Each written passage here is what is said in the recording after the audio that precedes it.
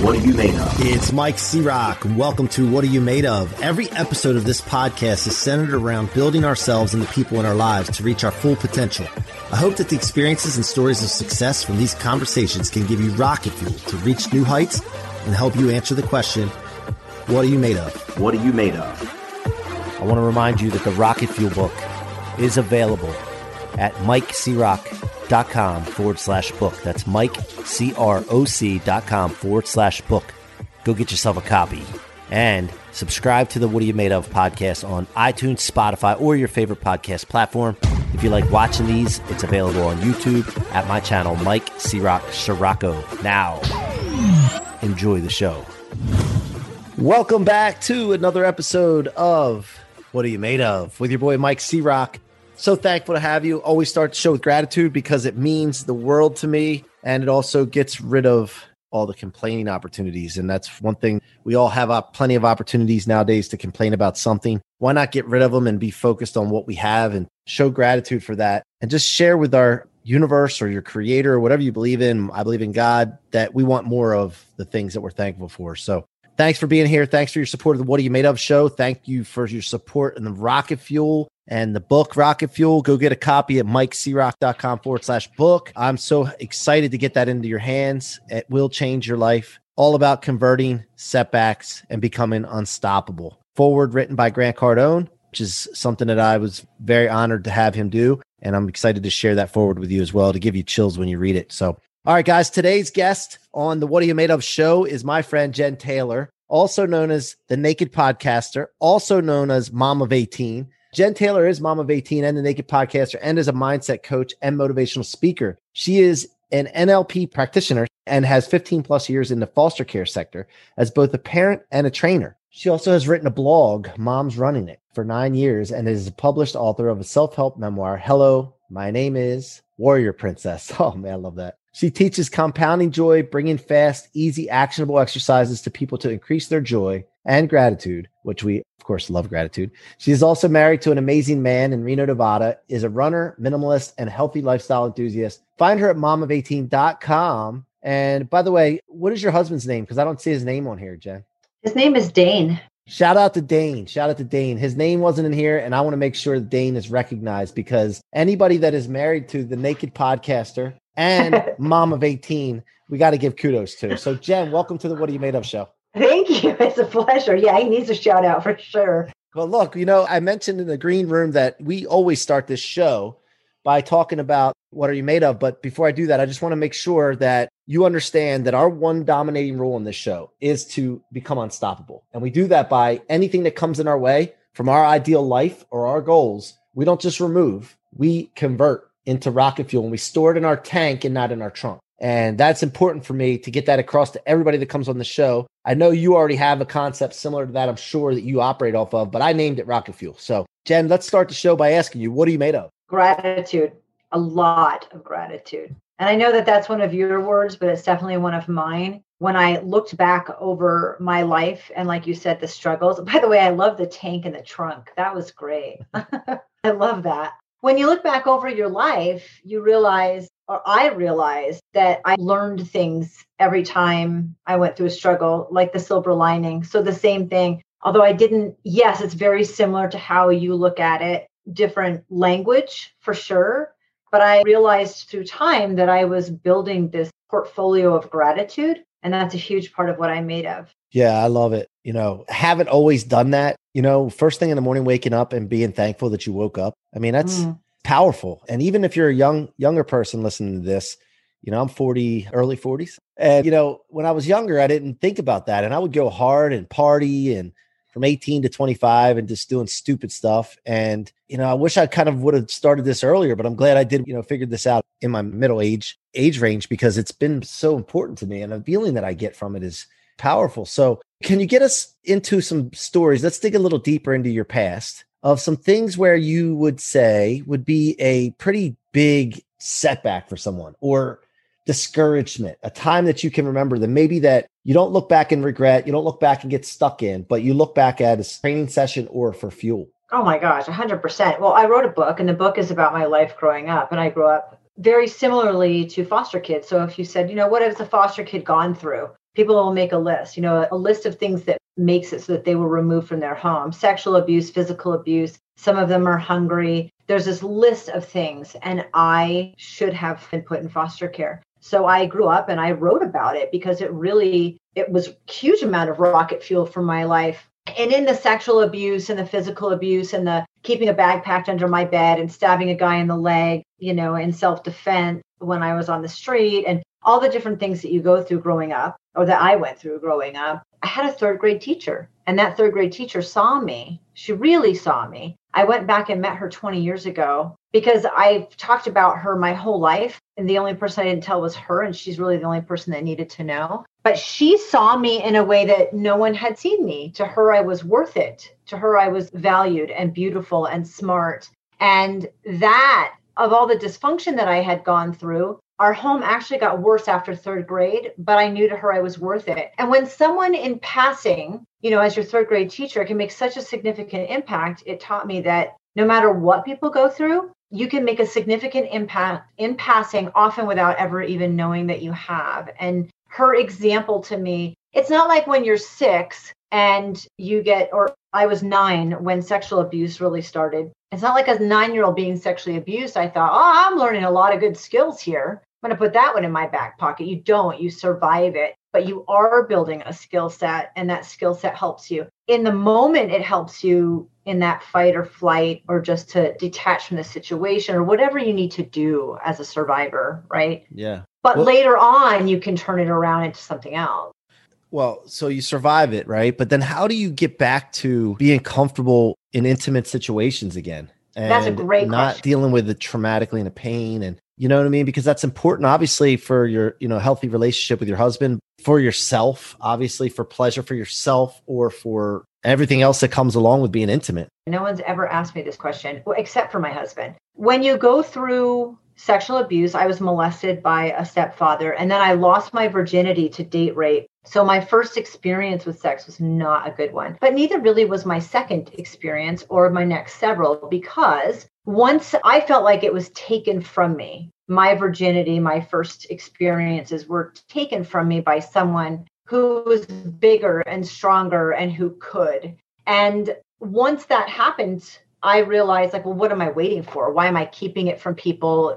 I'm never going to have a first time experience again. This was taken. So I had a very unhealthy mindset. I realized quickly that as a woman, I was right before my senior year of high school when the rape happened. So I was a woman who understood very quickly that I had a lot of power and control sexually, and that I could use that with everything. You can use it for good or evil. I did hit a point my first year in college where I realized that I was creating my own dysfunction within myself with my sexuality. And it didn't mean anything. And I was probably on a downward spiral, not of depression or anything like that, but just of using sex as a manipulation and allowing it to continue to hurt me. It's different when someone is doing it to you and you don't have the choice. It was a much bigger deal for me that I was doing it to myself. And the biggest struggle that I went through, first, I went to therapy, traditional talk therapy, and to some degree that was helpful. I've had times in my life where that has been and times when it has not been. But that is not a bad modality to try. But I had a cousin who was the same age as my mom, like a second cousin or something, grew up off and on, and she did massage. And she gave me my first massage ever. So it was a very safe place with a woman that I trusted and I knew well. And I know now, retrospectively, that she was doing what's considered Reiki or energy work on me. But I remember in that massage and her kind of talking to me just about sexuality and stuff. It was me that was creating the problem right now, and that I needed to change it. There are a couple things in there. I was a woman who really loved sex. How could I be a woman who really loves sex if it started out so dysfunctionally? That was one thing I really needed to work through. Because does that mean I like what they did to me? Well, no, it's like comparing apples and oranges. It does not mean that I like what they did to me. But also, I turned 50 this year, so I'm 50. So I was born in 1970. And back then, you were a stud and I was a slut. So it was very difficult just for all women in general back then. For my daughters, it's considerably different. But at the time, it was like, well, if I loved it and I said I loved it and I had sex because it was what I wanted, the stigma was very different for me. And I realized pretty quickly that in a lot of situations, I don't really care what people think of me. So why do I in this one? It was actually me having to process the fact that, yeah, it started out really horribly. My sexual experience started out really horribly. Despite that fact, I was able to find modalities that worked for me to not only feel okay with what happened to me as far as forgiving myself or letting it go or putting in its place, but also to enjoy the here and the now in a way that didn't have to be dysfunctional. And so I really switched my sexual behavior at that point to a much, much more healthier mindset. But that was all within me. Yeah. It's really hard to go from having something happen to you becoming your own dysfunction. You know, it obviously hurt you, but like the relationships of the guys that maybe weren't just out for that it hurt too, or, you know what I mean? It's like, it's a trickle down effect. It affects a lot of people when somebody abuses someone, you know? It can be. And I wasn't abusive. I was setting the stage when I dated someone and they were interested that, you know, something like, I want to wait to have sex. I know it's something that you may really be interested in. It's real easy to get hot and bothered and get going, and that will be the end result. And if that happens, I'm going to lose some amount of respect for you because you understand where I'm coming from. So I would set the stage. And remember here, I was 17 when I graduated high school, and I was 17 when I went into college. I'm not excusing it, but I was very, very young, and sex was a very new thing. So basically, I was setting it up like, yeah, I do want to have sex. And I know you want to have sex, but I would kind of like to wait. And if we get hot and bothered, I'm probably not going to say no because I enjoy sex, but I'm going to lose respect for you for not respecting that boundary. And then it will be your fault. And then I won't speak to you again. And so I was more preparing the stage for failure, so to speak. Yeah. And guys at that age would be like, whoa, exactly. Think of like being in that situation and being like, whoa, that's too deep for me, man. I'm just looking to date right now. Or what's going to happen? They're going to have sex. Well, of course. And most of the guys aren't as mature as the girls at that age. Right. And they're just, I talk about this a lot with, you know, the younger people, and especially I talk to the gentlemen, but you know, at that age, it's so important to get yourself straight with your finances, your head, you're like making sure that your foundation is built before you go chasing girls. Because again, when you start chasing girls, by the way, when I was 18, first time I ever drank, started smoking pot, went to college, lost track of everything that I was originally going for, and started chasing girls and all that jazz. And when I did that, you run into girls that may have been abused. You run into girls that may have trauma in their life. Here's your chasing. I can't explain it. To me, I just want to make sure that young people understand that at that age, get yourself right, get your foundation right. Try to ignore your hormones if you can, because once you get yourself straight, then that is the prime time to be really trying to find a partner. And you'll have your selection because, again, I'm not trying to say a selection for one night stands, but selection for a partner. And I'm just speaking for me personally, man. I lost my way, I think, when I was 18 in that environment. I mean, I had some great times, but in that environment, it was all about the focus of where's the party? Where are the girls? And, you know, I think that I could have got a better start on my life and professional life and all that if I would have focused better on what I need, better priorities. Oh, you know? Probably all of us would have something to say about that. Here's the bottom line with the dysfunction. If you imagine being in your bedroom, you know, with your wife, you're in your bedroom, set a chair outside the door, and that's where that person belongs. So the people that were abusive to me in my past don't belong in my bedroom. If I am being affected by those memories while I'm intimate with the person that I love, I'm opening the door and asking them to come in and hang out and jump in bed with us. Love that. Yep. So for me, it really was. And I'm not trying to minimize someone's discomfort. I've been through being molested. I've been through being raped. Trust me out there. Like, I get the emotions that go with it. But the bottom line for me was that it was up to me to not allow that person into my room, period. Yeah.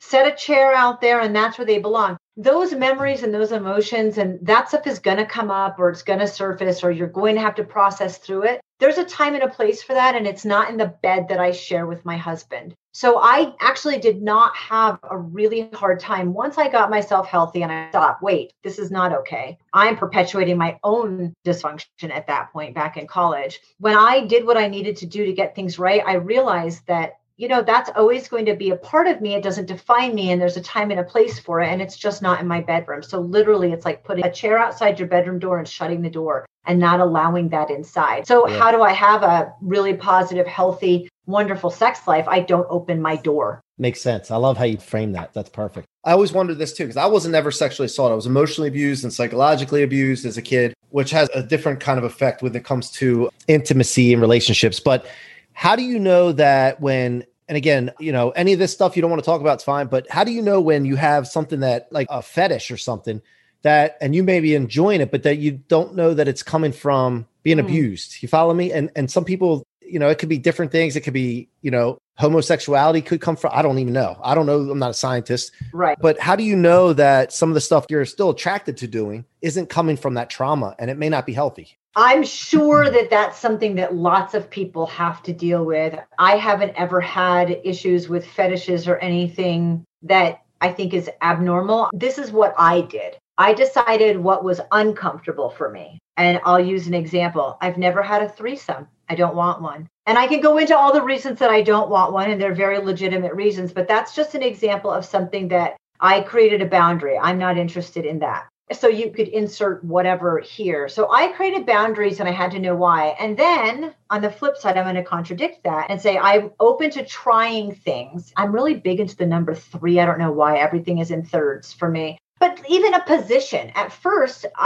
there were positions that were uncomfortable for me because of my past. So I am willing to try that position or that whatever 3 times on my terms when I'm in the mood and comfortable to do so. And the 3 times thing is that I've tried something, a drink of a beer and been like, wow, that's nasty. Right. But then I tried it in a different situation. So I was like, wait a minute, is that like that? I actually like that. And it's not because I subjected it to myself to it several times. It's because I think you have to be in the space and the place and the attitude and the situation and whatever. And so by doing something, trying a position 3 different times, separated out, I'm making sure that I don't like it. But 1, I created boundaries and said, this is not for me. And 2, I said, let's try whatever we feel like it. And if that's good, man. That's right, good. If I don't like it the first time, and also I would never do those things with someone, with a partner I'm not super comfortable with. So this is way back when. And over time, I was always confident. I was never self-conscious or uncomfortable with my body or being naked or those things,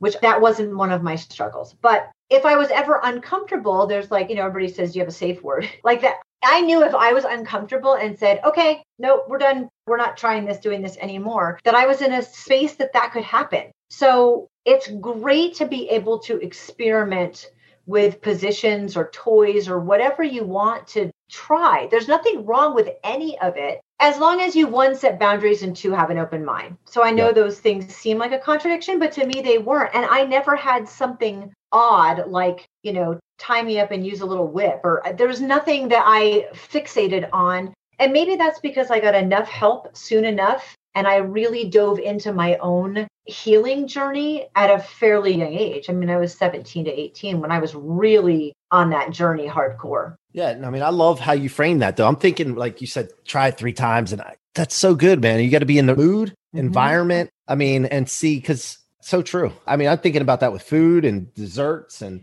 Exactly. like you said, drinks. Exactly. It's crazy. Yeah. I do that with food with our 10-year-old who doesn't like certain foods. Well, you need to have a tasting bite, right? You need to try it. Yeah. And you may not like it right now, but in a couple more years, it may be one of her favorite things. Yeah. So, I mean, a lot of life is like that, where you can do it gently and respectfully and with some boundaries, but try things because you don't know what you don't know. And if it's a trigger, you can stop. And no, it doesn't have to be related to what I went through at all. Right. And then that's huge for kids. Mom of 18 with the foster kids and everything. It's such a great lesson to teach them to try things 3 times. Like we deal with our kids. If a vegetable is green, my son still to this day has a problem with it because he didn't like it when he was little. And he's so stubborn and hard-headed. I try not to get on him about that because I wear the stubborn badge with honor, because it's not the wrong thing to be stubborn when it's on the right thing. But so talk to us about the podcast and how you got into that. And was it always the naked podcast, or did you start with clothes on, or how did that work? I mean, again, great questions. Okay, so I wrote my book, Hello, My Name is Warrior Princess, and it was my story growing up of dysfunction. And at the end of every chapter, I kind of did a hindsight. So what I was learning, how I was building my toolbox and my skill sets at the time that thing was happening without realizing I was building that. So kind of like, here's this massive struggle that I went through. And then there's the who, what, when, where, how I got through it. and how those became skills or tools that I could use later in life. So I wrote the book. I was proud. I'm excited. I wrote a book. It was like having a baby, and I'm a woman who's had babies, so I get to say that. And I wanted to help everybody who wanted to write a book, right? Because it's such a cool thing. And I didn't have an outlet to do that. So my husband's best friend, Jim Cooley, shout out to him, had a super successful podcast. And I was just having this conversation. We were visiting with him, and he handed me my first microphone and he said, go start a podcast. It was sort of like, taking some of my speaking profession and some of my coaching profession, because you know what it's like to interview, and kind of putting it together. So that was the way that I got to show other people's stories. And I did it in the same format as my book. So you talk about your struggle, because I want people to feel less alone in their own struggles. And then you talk about the who, what, when, where, how you got through it, which is kind of like my hindsight at the end of my chapters, so that people can build their tools and their skills. And, you may say meditation, and I've heard it a billion times and it's never resonated, but you say it in a way that I'm like, oh, wait, I like that. I think I want to try that. So it can be the same things over and over that maybe we've even tried that haven't worked, but this time it's different. So I really, really wanted to create positivity, this feeling of community and tribe and not feeling alone. Yeah. So I launched the podcast May of 2017, 9 months after my book was out. It was called Jen Taylor Rerouting, #rerouting at first, because life's always putting you in different directions. And, you think point A to point B is going to be a straight line, and it curves up a mountain in the winter, uphill both ways. Right. So it was rerouting. I had a coach a few years ago who said, what's your ideal job? And I said, I don't want to have to wear pants. Now in 2020, that makes perfect sense. But at the time, like back in 2015 or 16, it made less sense back then. So I was doing a podcast episode, and, we all know now that everyone's on Zoom, pants are optional, right? Mm-hmm. So Dane walked into the room, like past my screen. I could see him, but he wasn't on camera. And he looked at me, and I was not wearing pants. Legitimately, I did not have pants on. So he just looked at me and did a double take, and I finished the interview, and he's like, so you're not even wearing pants? And I'm like, I could be naked. I could usually you only see me from like the armpits up. I could be naked and no one would even know. And he's like, so you're the naked podcaster. And I went, that's it. Huh. That's it. It was great. It was wonderful that it happened with him. And he actually spent the next couple of months like, you really should do this. Because if I said, wow, like great marketing and branding potential there. But for me, it really has to be genuine to what I'm doing. So I asked my guests to bear it all emotionally. And that was in my language initially. And I'm bearing it all physically. So I'm asking them to do something uncomfortable, and I'm willing to do something uncomfortable with them to hold space for them. So I switched the name a couple months in and then started using video. I wanted to take a quick break here to remind you that my book, Rocket Fuel, is available for sale now at MikeCroc.com/book. That's MikeCroc.com/book. Go get a copy and share it with your friends and family. It will change lives, guys. I will not let you down. Now back to the show. Yeah, and I felt comfortable with it. It's a great format, and I've been sharing my story for so much. I don't have a problem with that, but I could definitely see how it could make people feel more comfortable and open. And writing the book, as you mentioned, I'm doing the same thing for mine. It's coming out February 7th. It's therapeutic.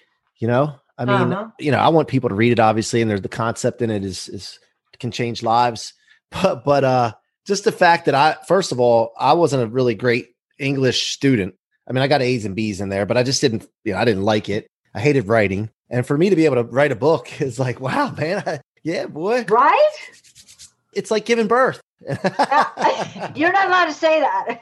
Don't ever say that to another woman. I'm saying it, I'm going to say Jen said it was like that. So it is. There's something about that. I don't know if you're at this point yet, but you have a box of the books sent to you. I had my first box of books, and I remember opening it. There's a picture of me carrying the box, and I took that first book out and just bawled, because it is blood, sweat, and tears to write a book where you put so much of yourself into it. You invest so much. And for me, writing about the tough stuff, people will ask me, was it really hard to write about those tough things? No, actually, I had done so much healing. I had a great editor who was like, when you talk about it now, it's so in your past that you're not really emotionally tapped into it. You need to actually view that time of your life when you were 6 or 9, like through your eyes, the eyes of the 6-year-old or the 9-year-old, and write about it from that perspective. because I'm not callous about anything I've gone through,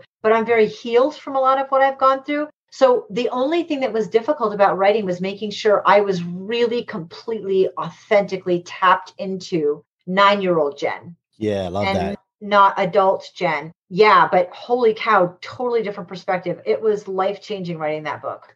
And I also went through it, and it's like emotional roller coaster in the fact of you want to get it done, but then sometimes you just blank out. I don't know if everybody goes through the same thing I did, but it's a journey, because some days I just couldn't think of what to write. It just blocked out on me. And then I would write pages, and then I'd be like, oh, that sucks, and not sure if I should delete it because maybe somebody might like it, that kind of just that mind game that would go on, and I'm sitting there by myself a lot of times, and I'd have to call my publisher. I'd call my wife, would look at things, and I'd be like, hey, I need some help. And then they would speak some things into me, and that would help. But sometimes when you're by yourself with it, it's an emotional mind screw.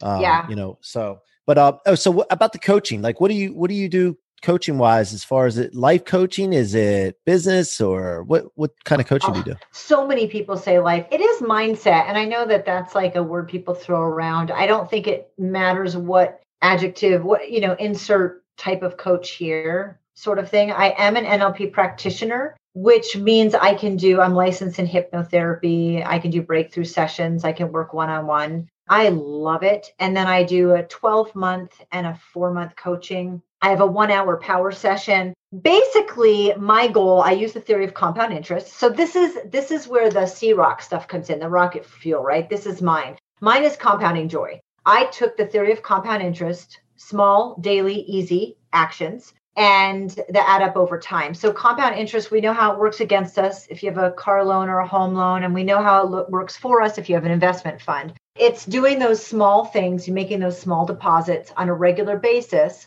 that don't kill you that day, but add up over time. Yep.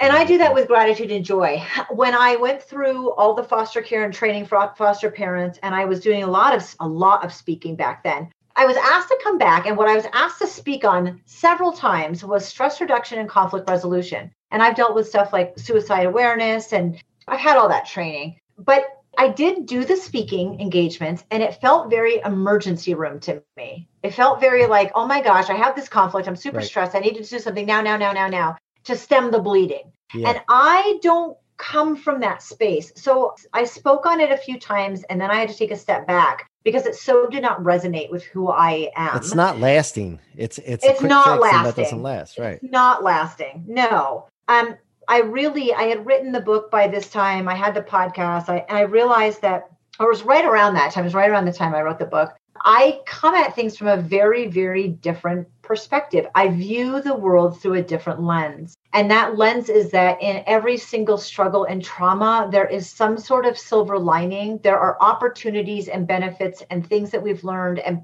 like positive learnings. And so I looked at what I had done innately from a kid, because I went through that book writing process like you have, and through the foster care training and with my kids. And I realized that I just sort of innately have done certain things to make sure that my lens of viewing the world is through a lens of gratitude. So it's small, daily, easy actions that will compound your gratitude and joy over time. That means it's not a quick fix, but it also means you're not taking a lot of time out of your day. And over a relatively short period of time, 3 weeks or so, you're going to start notice enormous differences. So it doesn't reduce your stress or conflict directly, but it does change how you view your stress and conflict. And in that way, it reduces it. And because we shouldn't live our lives in the ER. I'm a very preventative medicine type of personality. Yes, and I view my coaching very preventative medicine.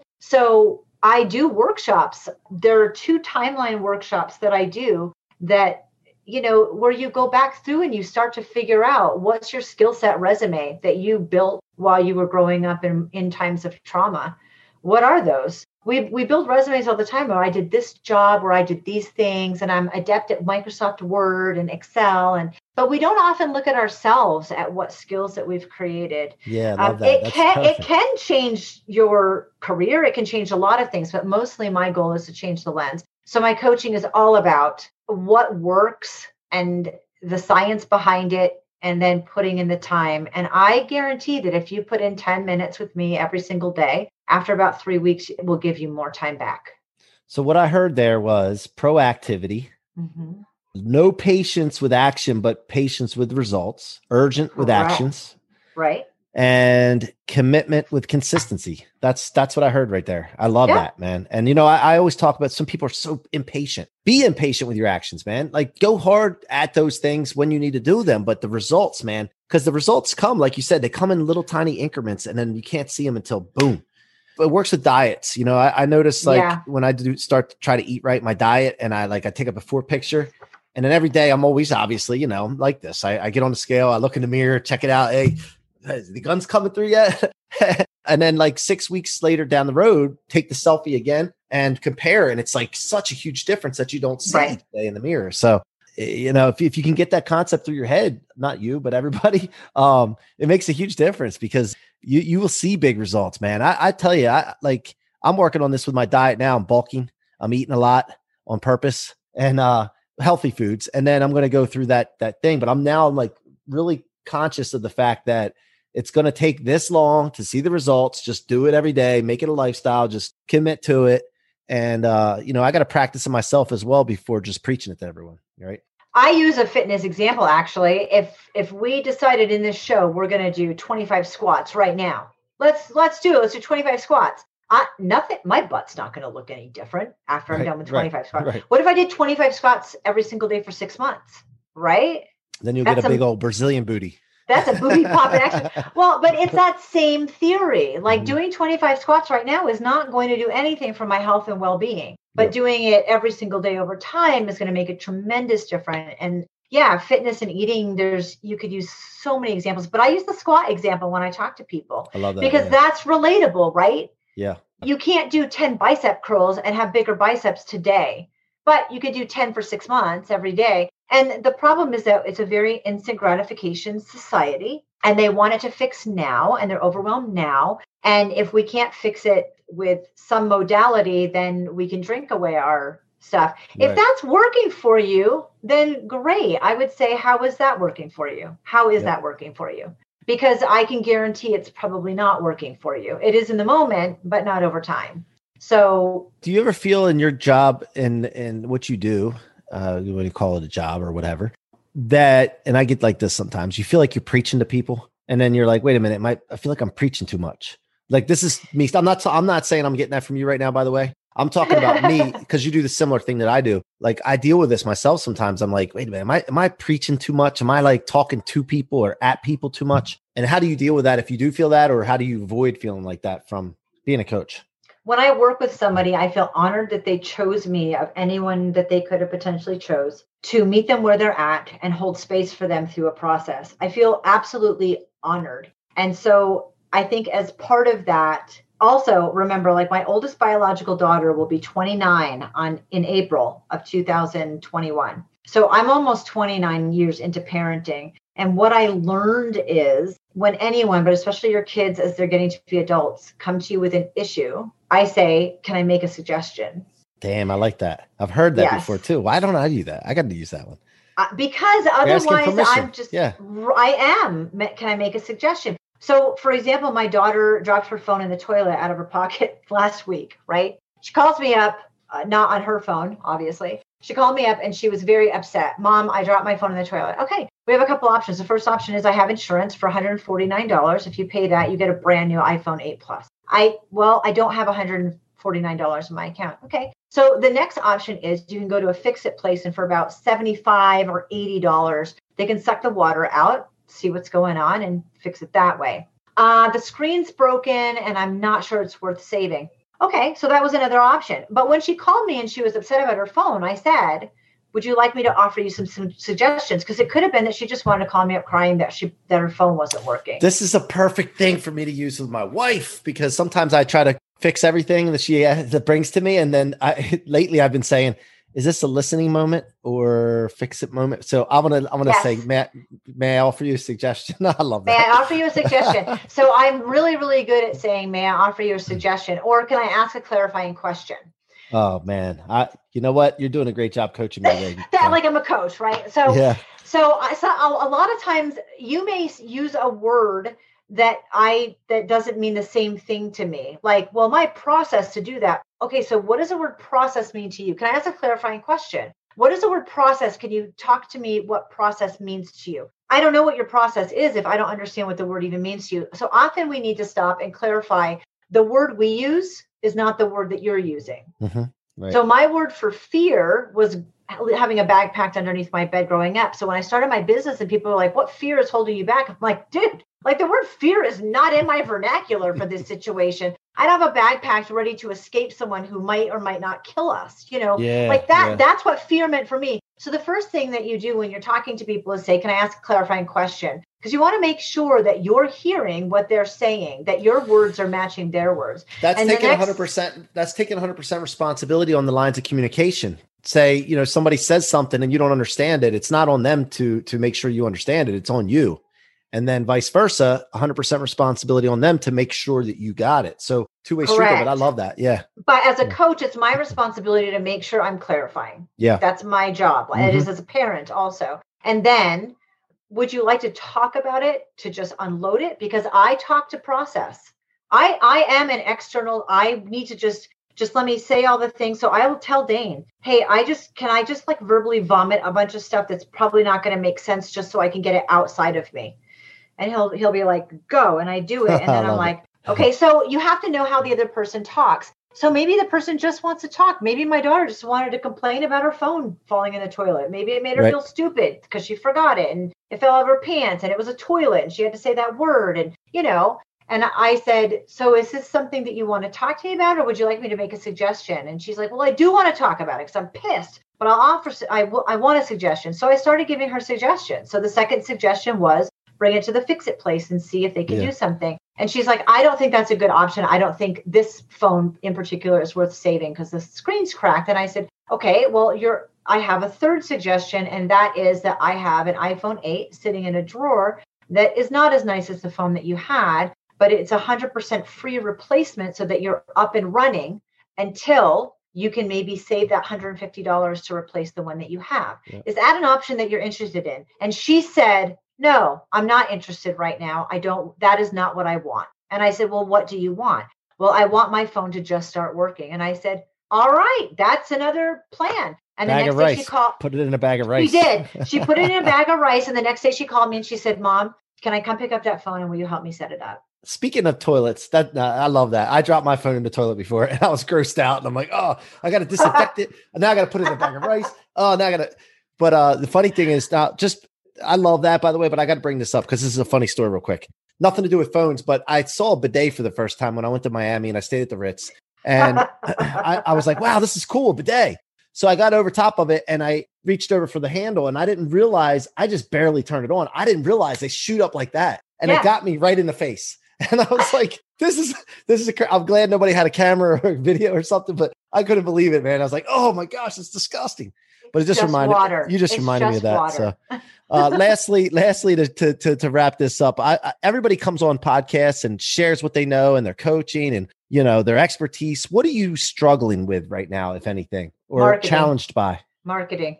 Hey, marketing. So this is another thing that I teach in my coaching is to learn the things that you're good at and the things that you're not good at. Don't worry about. Find somebody who is and call them a resource and let them shine. Yeah. So marketing, you can be the best XYZ in the whole world. And if nobody knows it, then it doesn't matter how good you are. So when I wrote the book, I wanted to change lives. And in order to change lives, you have to read the book. Mm-hmm. So I felt like I was always running for prom queen, but I really don't want to be prom queen. Right. It was like a popularity contest. And I didn't want to like boost my numbers and be salesy and shove it. It wasn't who I was. So I really, really, really struggle with building a genuine connected audience that wants what I'm serving up and wants to be engaged and doing that in a non-salesy, spammy way. Because at the end of the day, am I selling something? Yeah, I am. You can just ask me and I'll tell you how much, and you can decide if it's for you and which one you want. But at the end of the day, what the energy I'm giving you is my time and my expertise, and the energy you're giving me back is in currency and lots of different stuff in between. And I have really struggled with my value system and marketing and making those work together. Right. So 100%, that is I'd say at this point, my single biggest struggle. Now, and it has been for years. I didn't ask that with an ulterior motive. I just like to find out, and share with the audience, like you said, being bare naked, like just sharing, because other people may be dealing with that challenge as well. And without asking, or not asking, but sharing that, you may not get the answer. And, you never know, there might be something that I could help you with that. But, I have connections with people that I've used, and I've seen what works and what doesn't. And it's good that we have a relationship now, though, where I can share some things with you and just connect you with the right people. Yeah, I love that because that's how we lift each other up. There's areas that I struggle with. Like, I didn't know how to go to my wife when she's talking to me about a problem and fix it and say, can I offer a suggestion? So you just helped me with that. So I owe you one now. So, but no, Jen, listen, it's been great. I'm so thankful to have you on the show. You're amazing. And I appreciate you. And if there's anything I can ever do, your boy C-Rock's always here for you. Thank you so much. It was an honor. How can my audience get in touch with you and engage with you further? Momof18.com has a contact. It also has a Google Voice phone number, and it has my email. And so basically it has every social media. Whatever your preference is, you find me on that and reach out. I love it. The only reason I prefer email is because it's less likely to get in spam. When people message you on Facebook and it goes in some hidden folder for 7 years and you didn't know it was there. Yeah, but basically all you have to do is reach out and say hello, and that's it. That's it. Love it. Guys, go support Mom of 18, Jen Taylor, the Naked Podcaster. Let her know that you heard her here on the What Are You Made Of podcast. Thank you so much, Jen. I appreciate you. Guys, come back and see us. Subscribe to the podcast on iTunes, Spotify, or if you'd like to watch these, go to YouTube and look up Mike C-Rock, Scirocco. You can watch them on my YouTube channel. As always, we put the clips out on Instagram. Guys, I'm here for you whenever you need me. I'm so thankful to have you. And until next time, be good. Thank you so much for tuning in to another episode of What Are You Made Of? Be sure to check my website out at themikecrock.com, themikecrock with no K.com, and let us know how we can help you or your business reach its full potential. Feel free to leave a review or follow me on social media, Facebook, Instagram, LinkedIn, and YouTube at Mike C-Rock Scirocco. Again, thank you for joining me, and see you guys on the next episode. I want to remind you that the Rocket Fuel book is available at my website, mikecrock.com/book. That's mikecroc.com/book. Go get yourself a copy. Thank you so much for your support and your listenership. It means the world to me.